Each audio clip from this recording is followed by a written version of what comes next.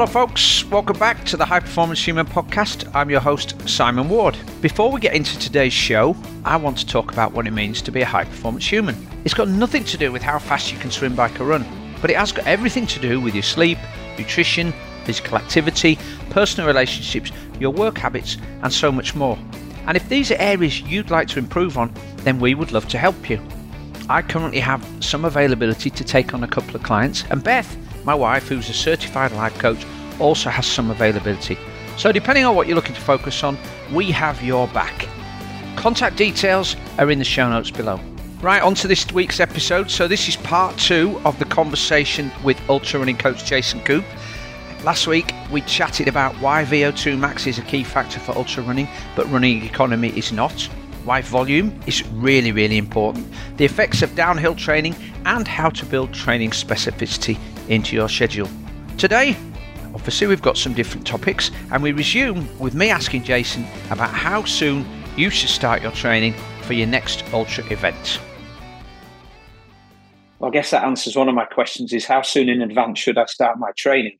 And I guess it's as early as possible. How much time you got? Yeah, I mean, I tend to be an idealist when I at least start with the most idealistic situation from training. I want 4 years, right? I want an Olympic cycle to go through everything. And I'll tell you one thing, especially when I work with elite athletes, 100% 4 years down the line is something that we're taking into consideration. I just had this conversation with an elite athlete of mine just two days ago. Is let's take into consideration 3 years, 4 years, and look at the progression that can happen over that period of time. I know where you want to get. You're verbalizing to me, hey, I'm here and I want to get here. Let's give yourself a long period of time to do it. So yeah, I mean, that doesn't mean that a reasonably fit triathlete, you probably have a hyper fit, very focused audience, right? Triathletes tend to, put a lot of time and effort into their sport, and they come to the game well prepared in a lot of cases, not in all cases, but in a lot of cases. They can transition into an ultra marathon relatively quickly. And we see this all the time with hybrid athletes that go from long course triathlon or even short course triathlon into ultra marathon. They can adapt into it very quickly and often be very successful. But giving yourself more time, I'm going to keep coming back to this. It's the biggest advantage you can give yourself, better than any equipment, any nutrition intervention or anything like that. Just give yourself time. Just finishing off on training now, Jason, before we move on to some of the other things. I know a lot of folks who live in the city. These are the triple type A people that see triathlon as a big challenge, and then when they've done that, it's like, oh, hold on a minute, I've read about the Western States, and I want to get the belt buckle, or I want to go and do this big race up here. But they're in the city. If you're living in London, there aren't many hills around there, and there's not much rough terrain to train on, and you're probably living amongst a lot of densely populated areas with a lot of traffic. So you're in the gym. Thoughts on training for an ultra on the treadmill? I guess if it's all you've got, then that's all you can use, right? Yeah, I mean, you have to understand that your overall cardiovascular fitness is the biggest driver of everything. You asked me earlier, like, what are the big, what are the bigger things that correlate with performance? It's just really fitness, right? Fitness is fitness. It doesn't matter whether you're doing a race at altitude, or race in the heat, or race over technical terrain, or race over the mountains, or race through Death Valley, or whatever it is. Fitness just tends to drive most of the performance part of the equation.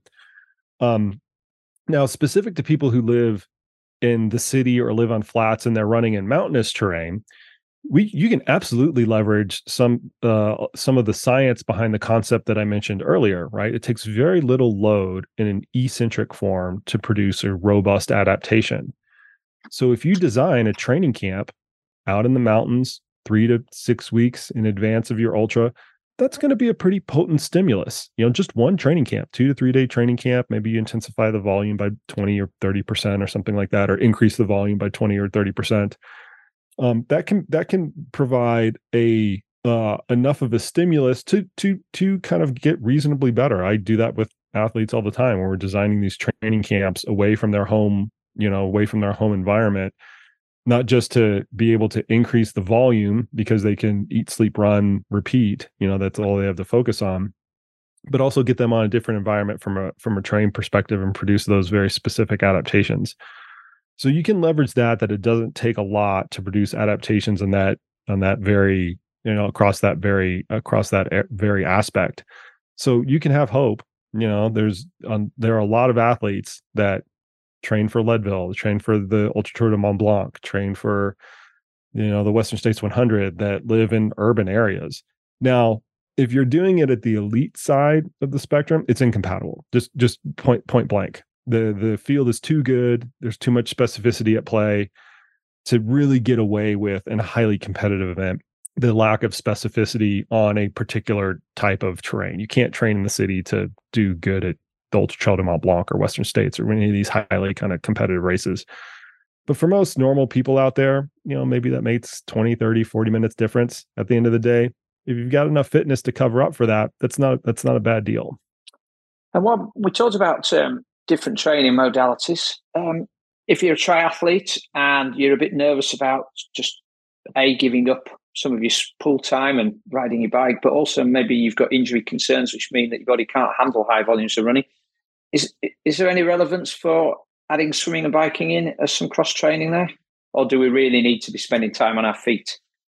I tend to honestly hedge more with hiking. So if you want to try to use a less injurious modality, right, we try to shift things more towards hiking than using the other modes. I don't like. Well, here, let me tell you what I do like. So I will use swimming and cycling as a recovery modality if the athlete is kind of volume limited. And so you're trying to kind of come up with every sort of efficiency possible to make the miles that you are running and hiking kind of count the most. And so in those cases, we'll do the endurance run and the specific runs and the interval runs and things like that in a running modality. And then for a recovery side, we'll use the pool and pool and the bike. I don't like to try to drive adaptation in any of the other type of classic cross training modes, whether it's swimming, cycling, elliptical, Stairmaster, and things like that. And it kind of comes down to what we were mentioning earlier. It's the oxygen delivery side of things. It's just running as a sport and as a mode of exercise just commands so much oxygen delivery that it's hard to elicit the same amount of adaptation in a cross training mode as compared to a running mode. You have to essentially do everything a whole lot harder, and it kind of messes up the periodization in a lot of ways. So I'll try to avoid that at all costs. So bottom line is recovery, totally fine to use that if you need to. If you don't need to, there's no real, advantage to doing it, in my opinion. But if you're trying to drive adaptation through those modes, it's a much different proposition, and I don't think you're going to be successful at it for reasonably trained or reasonably experienced athletes. Okay, right. I think I know where you're coming from on this one, but I've had some questions about it from some of the listeners. Strength training. Your thoughts on strength training as a part of the program? And yes, no. If yes, what? And if we are using it, are we using it mostly to prevent injury and build resilience and robustness, or are we trying to use it for improving performance? Yeah, so this is probably the topic that gets thrown most out of context, and that's because people tend to think of the strength training thing as being black and white, and it's really not. Or you're either a strength training person or you're not a strength training person.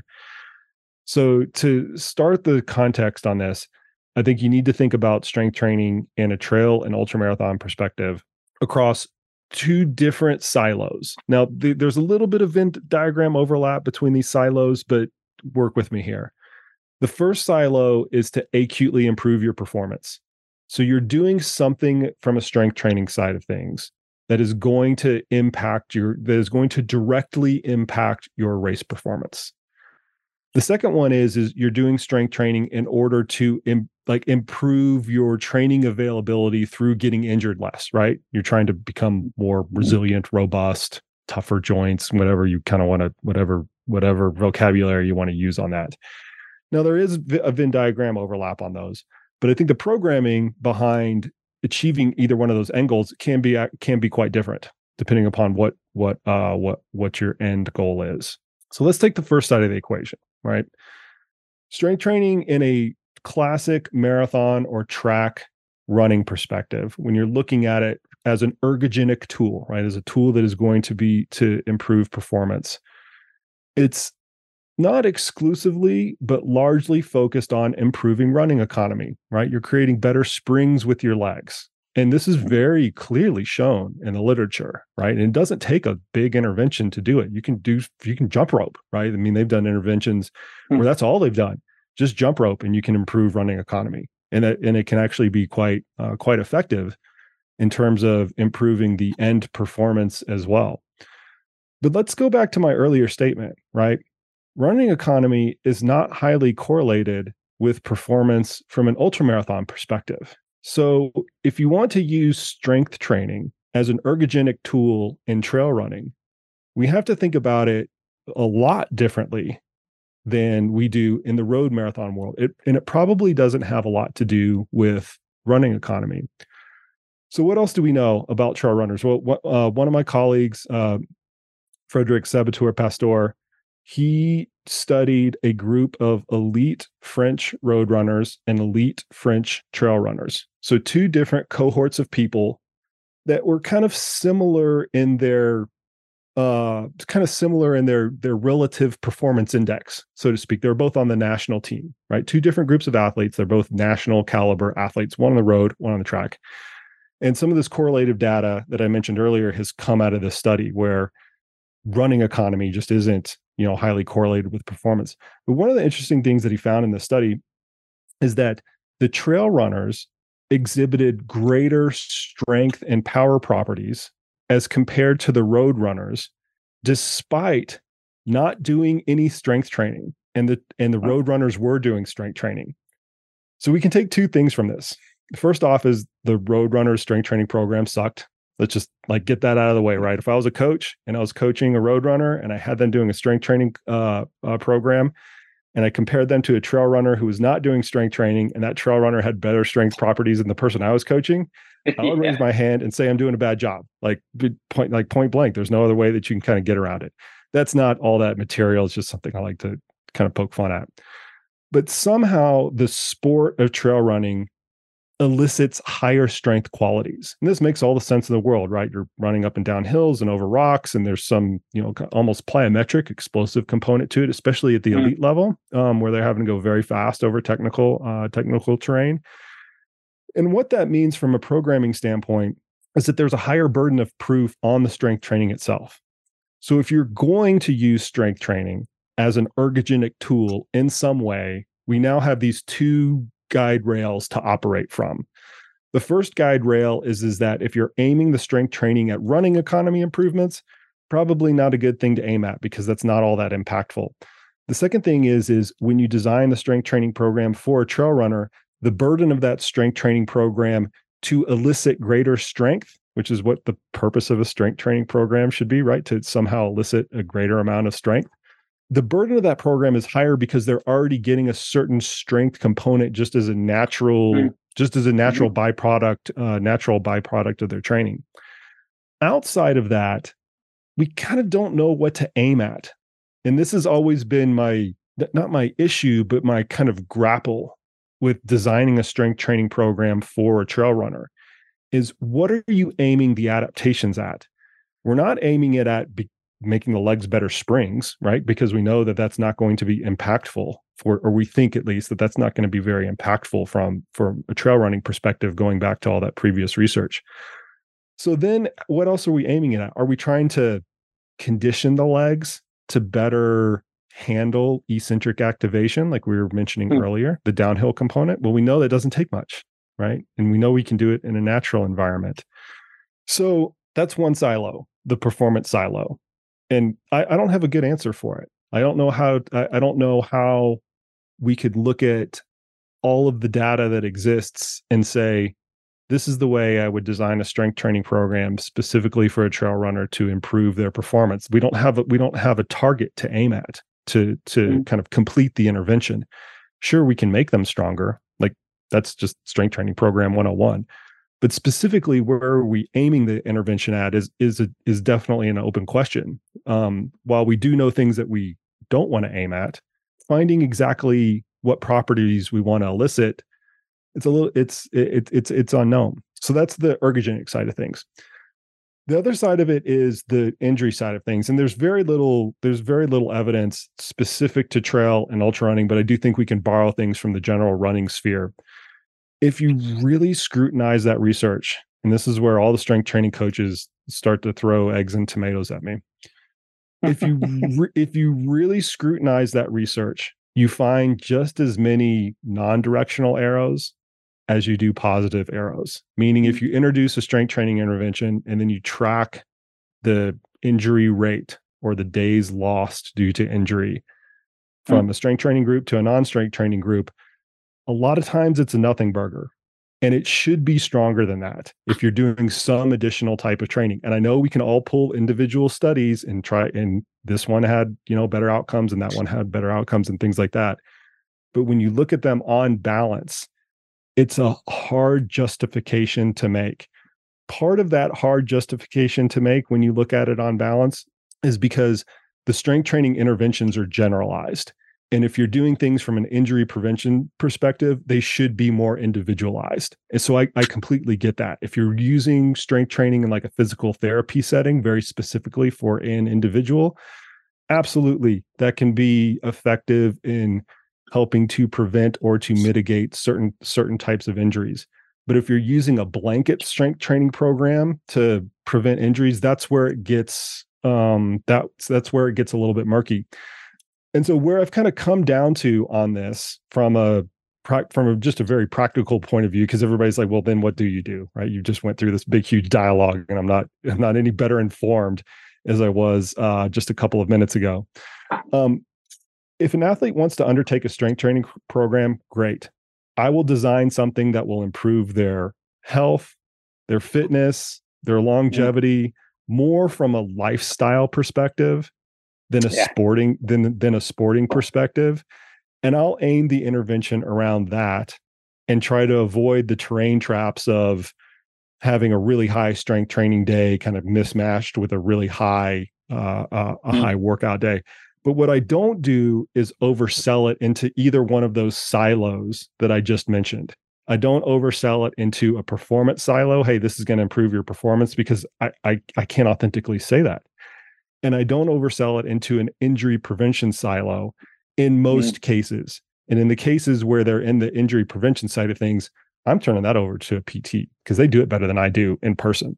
So that's where I land on it. I don't think that we can conclusively say that it's a benefit or a detriment, but I will tell you this: I do not go out of my way to introduce a strength training intervention from an ergogenic perspective with any of my athletes. I have elite athletes that do strength training, but they can tell you the amount of I take an MVP, right, minimum viable product approach to it. I'm not doing things that are big whiz bang or anything like that. I put time and effort into it, obviously, but it's a very, very minimal amount to try to just cover the bases more than anything else. No, I think all the way through what you were saying there, I was thinking, lifestyle, longevity, health and fitness. It's just another one of those things. It might have some benefit, it might not. I take direction just like you do. I have all my clients go to see the physio when they start with me and do a full body assessment, and we look at areas that might be hotspots, that might, because they've got weak calf muscles or they've got tightness here, and we design a specific mobility program for them based around the physio's recommendations. And for some folks, they love doing that stuff, and so I might ask them, I might let them do more. But for other folks, getting them to do the minimum that's going to address those concerns is probably the best that we can hope for. So, Nice answer, Jason. Thank you. Yeah, we once again, the strength training aficionados are, they have been known to combat some of those statements or take issue with some of those statements. But I think from a very practical perspective, if you just really want to be pragmatic about it, it's a harder sell than most people than most people actually give it credit for. And one additional thing that I'll say with this going back to the fact that we know that trail running in and of itself elicits some greater strength properties as compared to road running, right? And that's once again clear from the emerging literature that started to come out in that area. I do think that even if you wanted to take an ergogenic tact to it, and I don't have issue with coaches and practitioners actually doing that. If you wanted to take, hey, listen, we're going to utilize strength training because it's going to improve your performance, very simply put. You have to do something that is highly individualized and it elicits a very specific adaptation. You cannot get away with generic leg circuits and lunges and body weight exercises and things like that. That is highly unlikely to produce any sort of meaningful positive adaptation because of this higher burden that trail runners have to elicit strength in a strength training program because they're getting some of it naturally. If you want to do that stuff, great, freaking go after it. Like, no big deal. There's no cost but the time. I mean, I guess you could overdo it. Everybody can overdo it. Triathletes are classic examples of taking a grain of something and then making it into a pound and then getting injured because of it or whatever. But if you want to do it, that's great. But if you're thinking that some sort of generic whatever is going to be ergogenic at the end of the day in a trail running application, I've got a bridge to sell you somewhere, because that, based on everything that we know about trail running as a whole and also strength training as a whole, kind of flies in the face of any sort of reasonable scrutiny. So do think about it and do scrutinize whatever you are doing in the strength training room, and try to individualize it as much as possible with some sort of logical rationale. And I don't know what that is, but you better have something very specific. All right, let's move on now. Nutrition, not just race day nutrition, but daily nutrition. Now, I have read a few books by ultra runners. Jurek, is it Steve Jurek? Yeah, Scott Jurek, yeah. Scott Jurek, yeah. And he very famously went plant-based and had that huge run of success. I don't know whether the two are connected. Seemed like his success fell apart when he split it with his partner, and so then there's the relationship environment whole thing there. I also speak to a lot of people who say, well, I see a lot of the ultra runners are doing low carb, high fat and keto. And I'm like, well, I'm not sure about how those fit into a high level endurance program. I know you're big on strategic tubers, or at least you've got a big thing about them that I picked up from your book. And I think that's to the same discussion I had with somebody who said, I'm going to do strategic carb loading around certain sessions. And I'm like, wow. How does that all work when you've got lots of training anyway, but you're going to specifically put carbs into your diet around this particular workout? So your nutrition, do you give nutrition advice, or do you have a nutritionist who works with you? So both. I quickly outstrip my my expertise in this area. Not that I'm not capable of designing a nutrition program, but I realize that there are people that are way better at it than I am. And it's an easy offload. I trust them and they do a fantastic job. But we all try to center around kind of this fundamental concept of, we want about 50 to 60, maybe even 65% of the calories coming from carbohydrate, and then 1 gram per kilogram of protein. Once we hit those two things, everything else starts to fall into place. Mm-hmm. So the protein piece, you can definitely go up during intensified training periods, 1.2, 1.5, grams per kilogram protein. That can certainly be as just as effective. But I think if we start with those two cornerstones in the endurance side of things, you're certainly going to fuel the adaptive processes that you need to fuel. And then in addition to that, you're kind of going to avoid some of the bigger terrain traps, the biggest of which is just low energy availability, which is becoming more and more of a focal talking point in the endurance community, and specifically in the ultramarathon community. This is an area that that Ironman distance triathlon and ultra running actually kind of share in common. And the reason is because the metabolic output, it's not too dissimilar, because the event lengths are about the same. Yeah, you've got different modalities, and maybe you can say there's a higher energetic component on the run versus the bike. But when you kind of like look at things on balance, they kind of share a lot of similarities. We do have a cohort of athletes and practitioners in the ultra running world, just like you do in the triathlon world, that are the low carbohydrate, or what they will call the optimized fat metabolism crowd. And I can't profess to be able to distinguish all these different permutations of low carbohydrate and strategic fat and non-strategic this and things like that. There tends to be very very little consistency. And some of those athletes have been, just like in the triathlon community, have been quite successful. The one common thread, though, that I think we've seen within both of those communities is that whenever we do see these successes with athletes that have undertaken either a low carbohydrate or some sort of optimized fat metabolism type of diet, is they also lose weight. And I think that's the kind of the biggest, that's the biggest stone to kind of uncover whenever we're evaluating what is actually driving the performance of a lot of athletes that undertake these types of diets, is that the ones that end up being successful, and especially are being successful over longer periods of time, they're just at a reduced body weight. And that's not me advocating for the diet, for that type of diet as a way to lose weight, but it is a common fact, and nobody wants to say it. That's what's been really weird in the ultramarathon world, is there have been several examples of elite ultramarathon runners who have undergone a low carbohydrate or some sort of optimized fat type of diet, and their performances, get better. I can go through a laundry list of people who have done that, and they all want to credit the diet as to the mechanism of their actual performance improvement, when the bigger mechanism is their body weight is down by like 6 or 8%, which is kind of a big deal. And who knows, diet catalyzed that, or different period of life, or kind of whatever.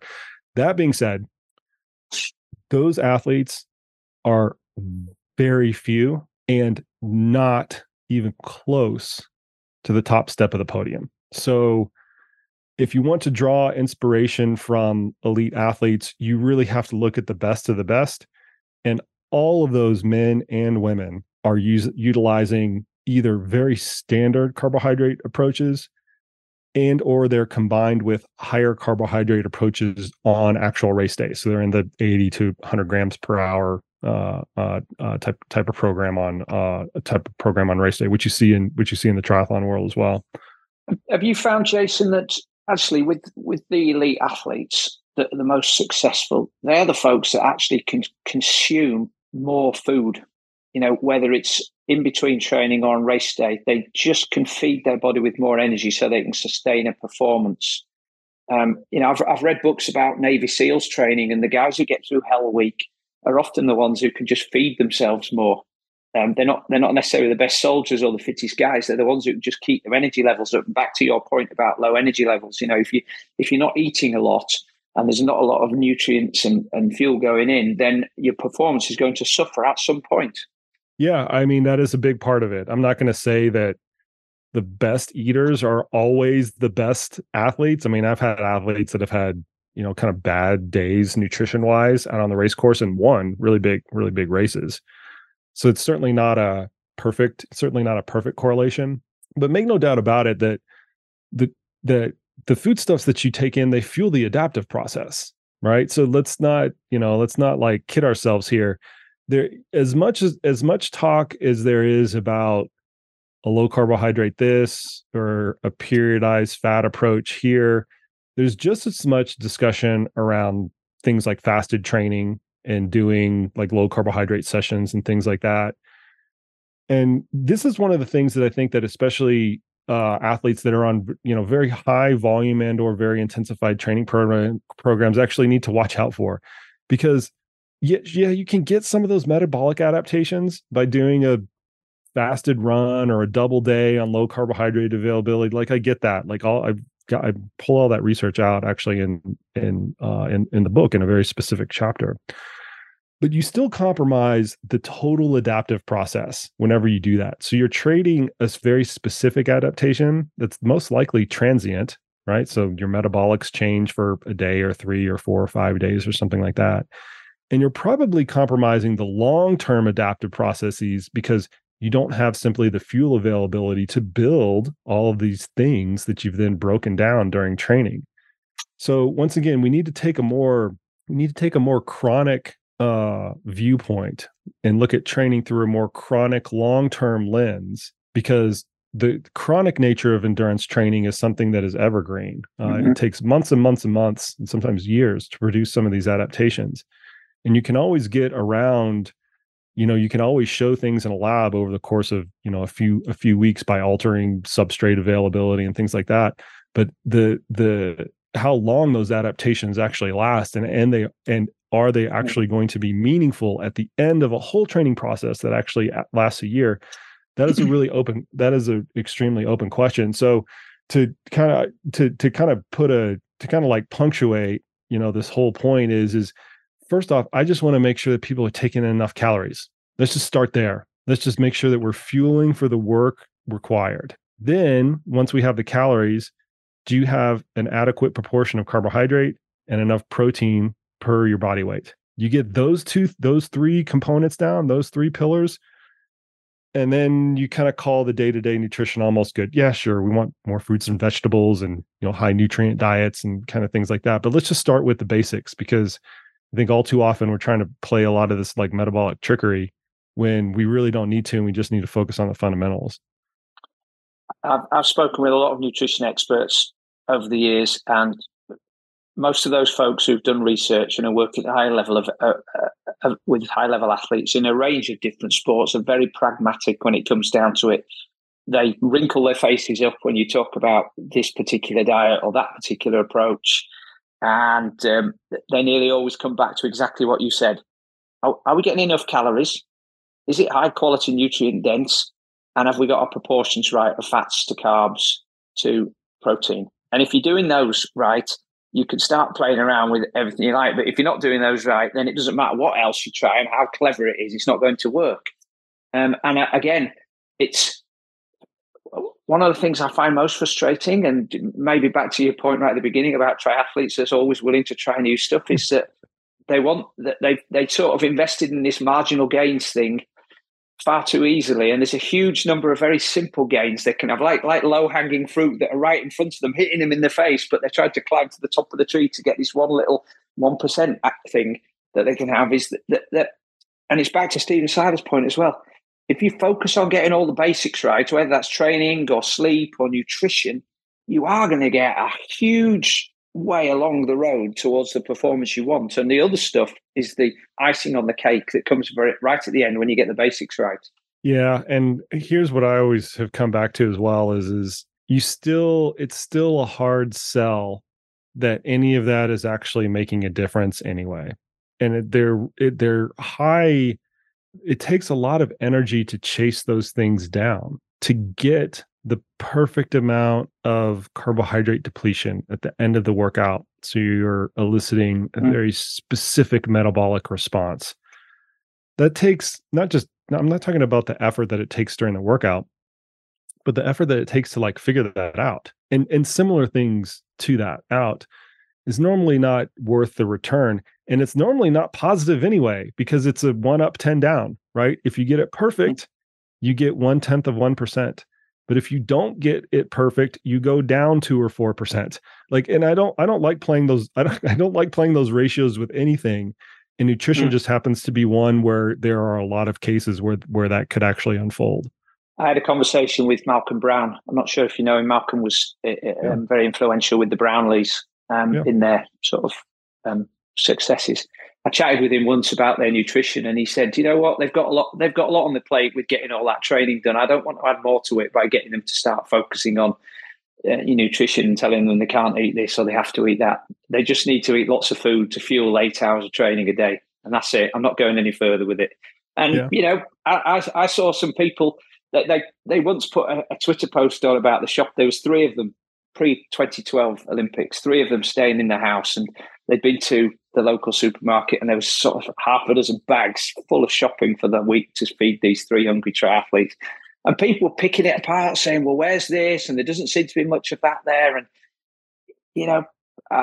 I remember having a chat with somebody who pointed it out to me. I said, look, they need calories. They need calories. And you can't fuel calories with spinach. You can't fuel that performance with bowls full of spinach all the time. There's got to be some ice cream and some other stuff just to get the calories in. And anyway, Alistair's won 2 gold medals. So, it's working for him. So why would you pull it apart? Yeah. I mean, I have the same experience with my elite athletes who, won Western States and UTMB and all these big kind of name ultra marathons. Is most people would be surprised how simple their nutrition program, both their day-to-day nutrition program and their race nutrition programs actually is far disproportionate to the complexity that gets talked about on social media and in the lay publications and things like that. Mm-hmm. And once again, they're succeeding. Yes, they are good athletes. Let's just get that out of the way. Yeah, they're good. They're physiologically talented. They train a lot. They do the right things in training and stuff like that. But they are also succeeding because of the simplicity of their nutrition program. Period.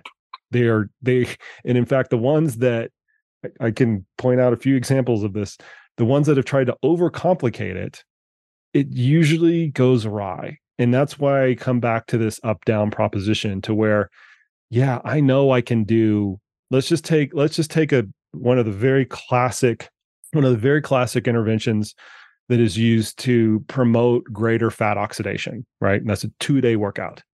So you do your first workout in a fed state, in the morning, and then you go and do your second workout in a fasted state.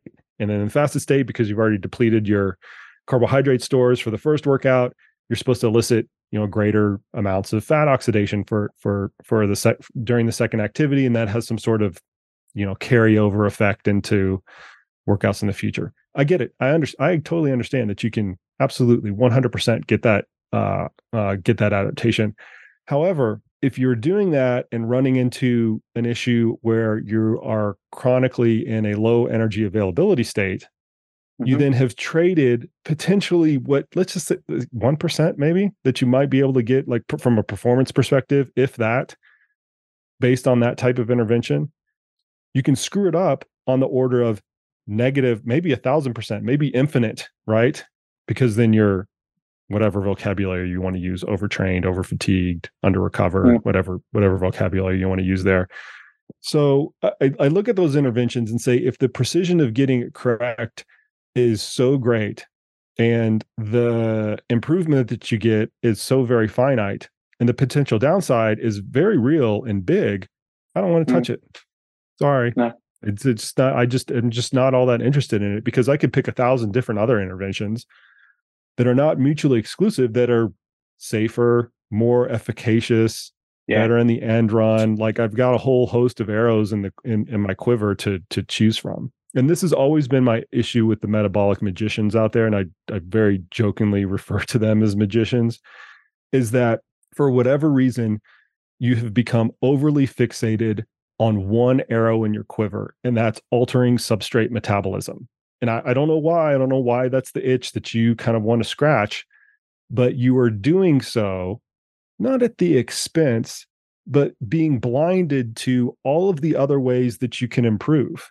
And I don't know why the low carbohydrate community is kind of notorious for this. And for the record, I know a lot of people in the low carbohydrate community that I have a lot of respect for that take a more pragmatic approach with it. But that's not the performative majority.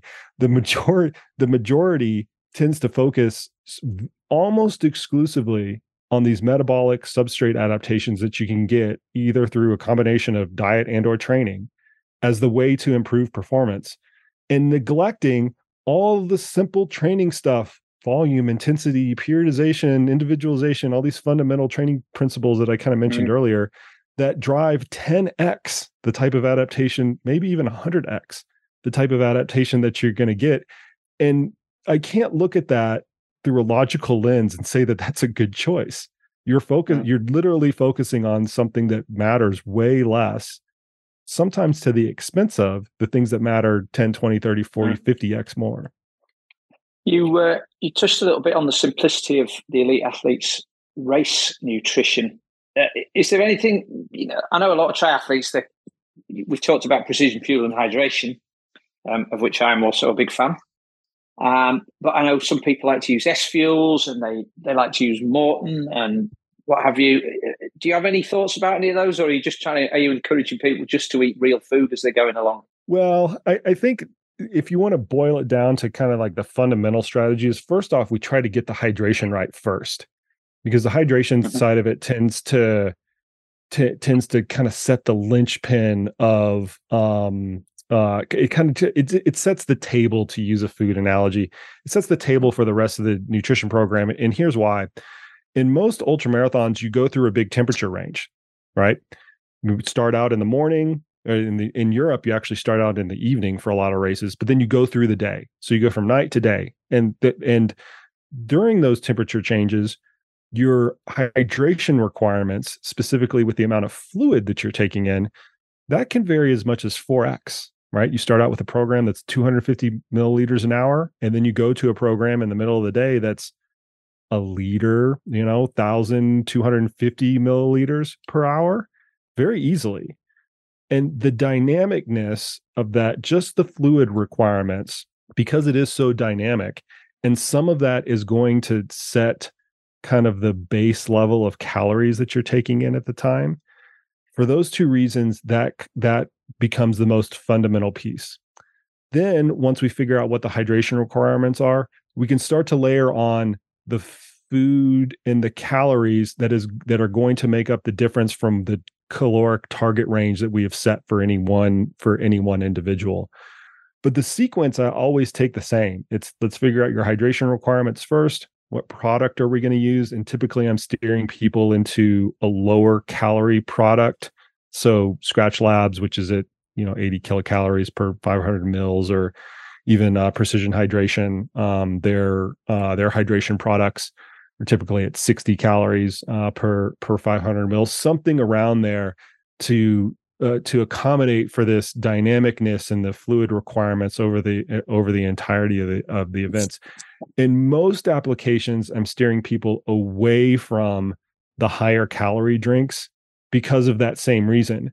Because if you are going to need a liter of fluid an hour and you're using a product like Scratch Super Fuel, and that has 300 calories in a 500 milliliter bottle, you're then blowing your calorie budget all on one thing.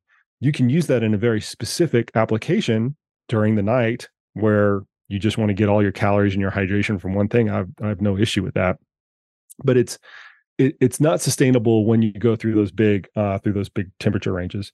So my point is we set the hydration products and the hydration plan down first, and then we layer on the foodstuffs on top of that.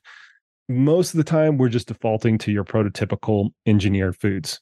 And because GI distress is one of the biggest issues that athletes will encounter during an ultra marathon, that's where we steer towards in terms of the product recommendations, is which ones are going to elicit the less or have the highest likelihood of eliciting less of a GI distress. And we just go through trial and error during training. Is it this product? Is it that product? Is it chewable? Is it a gel? Is it a combination of real foods and gels and stuff like that? So we're not promoting a Dean Canazis style rolled up pizza burrito type thing then. No, he would cringe at that. I mean, Dean is a very great friend of mine. I've served as coach and advisor to him for any number of years when he's trying to do something stupid, and I can attest to the fact that those days are long behind him. Just a couple of other questions, because I think if we stay on much longer, Jason, you're going to need that gel. We're coming up. Yeah, there we go. I know. I'm going to bonk. We're coming around to 2 hours now. Kit requirements. We talked about walking poles. I presume that they're useful, but for some athletes. But when would you recommend that they're a definite on the list, and when would you say you probably don't need them? Yeah, it's really interesting, right? We kind of don't know. Everybody, especially in Europe, uses them, and we don't have a lot of good evidence to say that they actually make a difference. They're just recently, maybe past 8 weeks, There was a really neat study done out of Italy where they used instrumented poles and instrumented insoles to measure power or force, essentially, which they can then convert to power at the level of the pole and the level of the foot. So think about literally a strain gauge, like you would see in any power meter, that is attached to the shaft of a pole and then actually embedded into the insert in the foot. And the aim of the study was to try to figure out if, in fact, poles do save your legs. And what that means from a scientific standpoint is, does the force that you're exerting on the pole have some sort of effect of alleviating the force that you then need at the level of the foot? And it turns out the answer to that question is actually yes. You do exert some amount of force at the level of the pole that then relieves the force that is needed at the level of the foot to go at the same speed. And that kind of seems like one of those scientific studies is like, well, no shit, of course that's what's going on. But until you really like tease those things out, it's hard to actually say yes that they are that they actually are beneficial. So the way to contextualize how poles can improve performance, it's really upon three very distinct areas. The first area is, can they help you go faster in an uphill condition? So you're exerting the same metabolic cost and somehow they're enabling you to go faster. Turns out that probably the answer to that question is likely yes, right? Really? Wow. Yeah. So maybe at certain steeper grades, you can have the same metabolic output and they can help you to actually go faster. Second thing is do they actually save some sort of force on your legs, right? Does it spread the muscular requirements of going up a hill? Does it spread them out slightly differently? And this is the study I was referring to earlier. Turns out that the answer to that might actually be yes as well. So not only are we trying to go faster, but even at the same speed, it allows some sort of muscular savings, right? Some sort of fatiguing savings at the level of the leg, which are the primary things that are becoming fatigued. And then we move into a downhill condition. So can it actually alleviate the amount of muscular damage or even fatigue that happens in a downhill condition? That hasn't been studied yet, but you do see some of the most skilled trail users that use poles also use them in a downhill condition. So I would be an advocate for anybody to use poles that has any component of hiking in an ultramarathon, kind of for all of those reasons. Now, they're not magic, right? They're not wizard sticks, as sometimes we'll hear that vocabulary kind of thrown around, especially in North America. They're not magic. You do have to use them. You do have to train with them. You do have to get accustomed to deploying them and using them actually out on the trail and then stowing them. They can be a net negative if you are not used to using them. But if you're going to do any ultramarathon with any appreciable amount of climbing and descending, pick up a pair of poles and start training with them. I do have athletes, going back to your earlier ask of what do you do when you live in an urban environment and you're training for a mountainous event. I do have athletes, and it becomes in that situation, and it does become a little bit of a point of consternation of, do they actually use the poles during a race, because they don't have the opportunity to train with them, right? They're not going to use them in, around Central Park or wherever their flat training venue actually is. And there, I would say it's a little bit of a toss-up question, whether or not you use poles in that situation where you really can't truly train with them, because they can be a net negative if you don't have the skill and also the kind of strength to use them. But if you can train with them, you get them out on the course, use them a couple times a week during the training process, absolutely they can be of benefit across a wide variety of ultra applications. Okay. Footwear. Let's try and keep this short, Jason, because I'm thinking about the time we've been speaking here. But footwear, I guess it's very individual. But are there certain things that one might be thinking about when selecting footwear, and maybe it's specific to the type of event you're doing and the terrain? Again, back to that sort of So first horses for courses thing. Yeah. So first off, because the terrain is so undulating, you have to put an emphasis on the way that the shoe is shaped compared to your foot. You're going to pay a higher penalty for a last that isn't the correct width, or an upper that does not kind of cradle your foot in the correct way. You're going to pay a higher penalty for that on the trails versus on the road, because the camber is always changing and things like that. So it has to start with that, just the shape of the shoe and how your foot fits inside of it. Second thing to look at are the kind of the cushioning properties of the shoe. And this is an area where we tend to, in most applications, try to put athletes in more cushioned shoes simply because it's going to help them over the longer duration of the event. We're not concerned about any loss of running economy, because it tends to be kind of a null impact, or certainly is kind of outweighed by the shoes capabilities of handling some of the pounding that the athlete is actually going through. The third thing to think about is the traction properties of the shoe. And this can vary greatly by the event that the athlete is training for. You're going to use a completely different shoe over a fell running course, to our earlier example. Something that's probably a little bit lower to the ground, is a little bit more lugged, is a little bit more agile.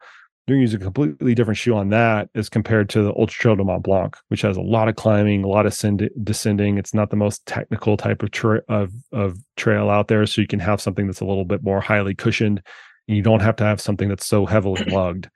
So if you kind of go across all those three components, and I would say in that order of priority, how it fits your foot first, the cushioning property second, and the outsole properties third, I think you're on the right track to finding the right type of footwear for you. Any other bits of kit that we think will prove useful, rather than just listening to the adverts and the marketing? What do you think about the hydration vests that are fairly popular at the moment? Yeah, I mean, those have come a long way. They're actually quite comfortable and form-fitting now with the soft flasks up front. And speaking of poles, it becomes very convenient to be able to, not use your hands to take the bottle out and just literally reach your mouth over on the kind of the nipple of the bottle, or even if it has a small straw on the straw of the bottle, and take a plug there. But the hydration vests that are out there, they're all great. There's a number of different brands that, all kind of suit the same needs.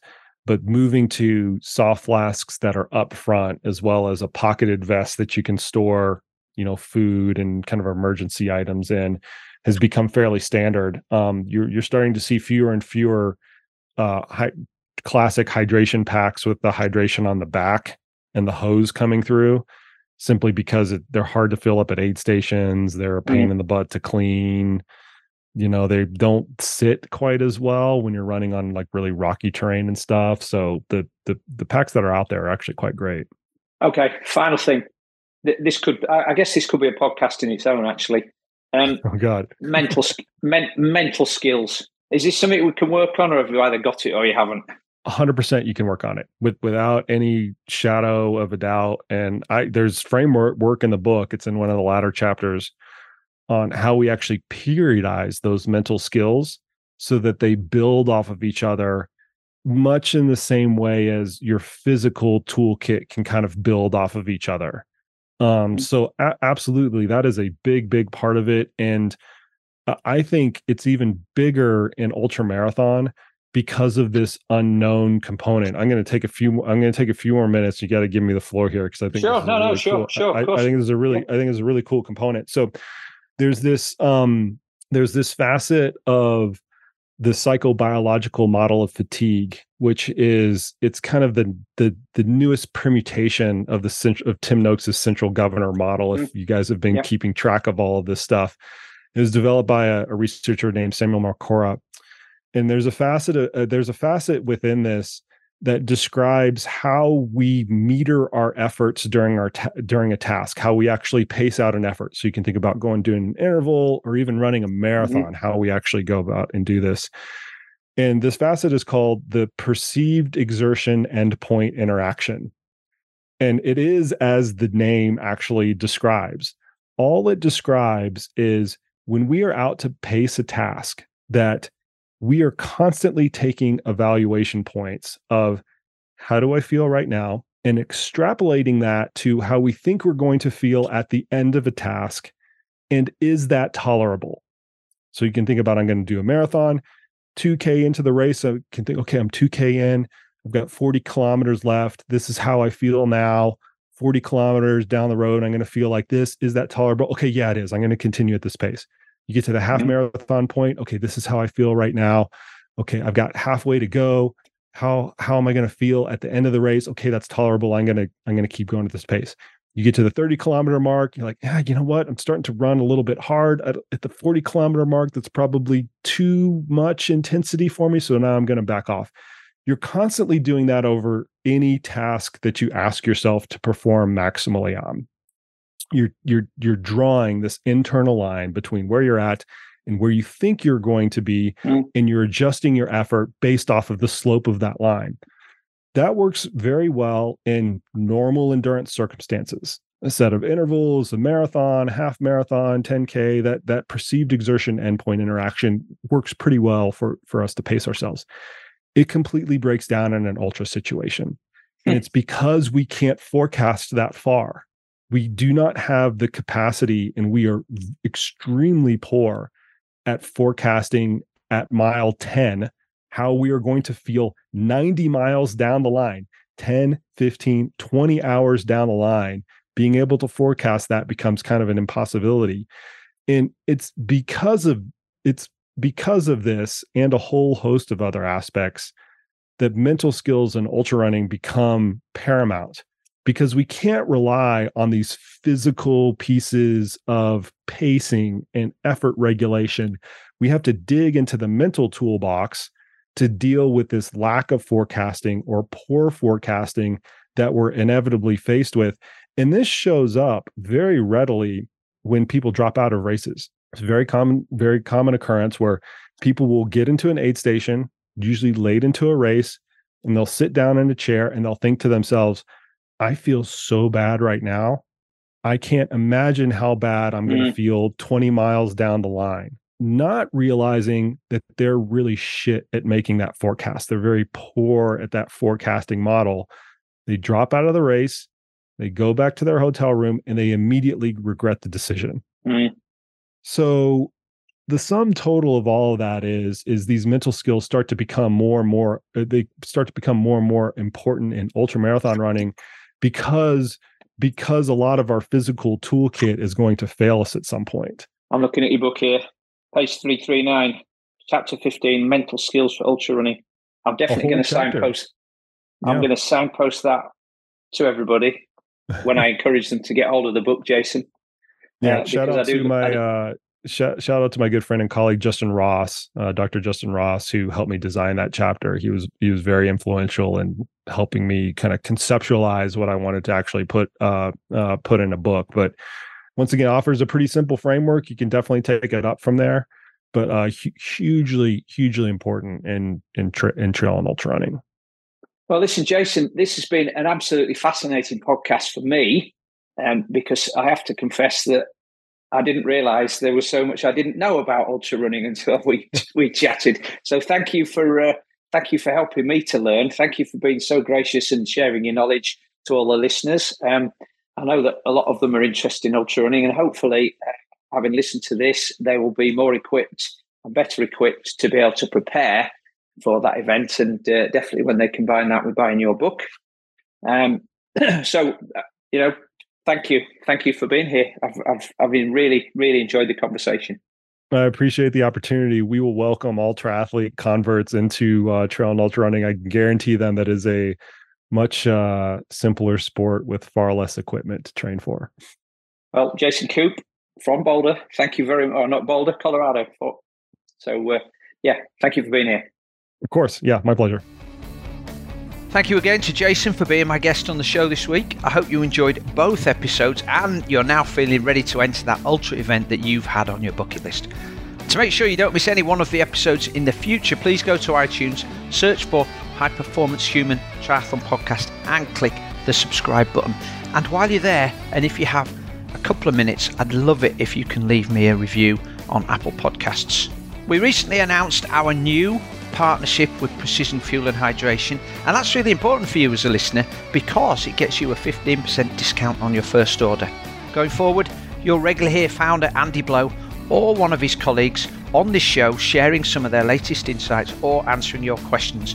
And on this last point, if you do have a sports nutrition or hydration question that you'd like answering, please send it in to me via beth@thetriathloncoach.com and we will get back to you with an answer, the best of which will be aired on this show. You can find links for all of those items I mentioned above in our show notes, so please make sure you check those out. And that's it for this week. Thanks again for being here, and I will see you on the next episode.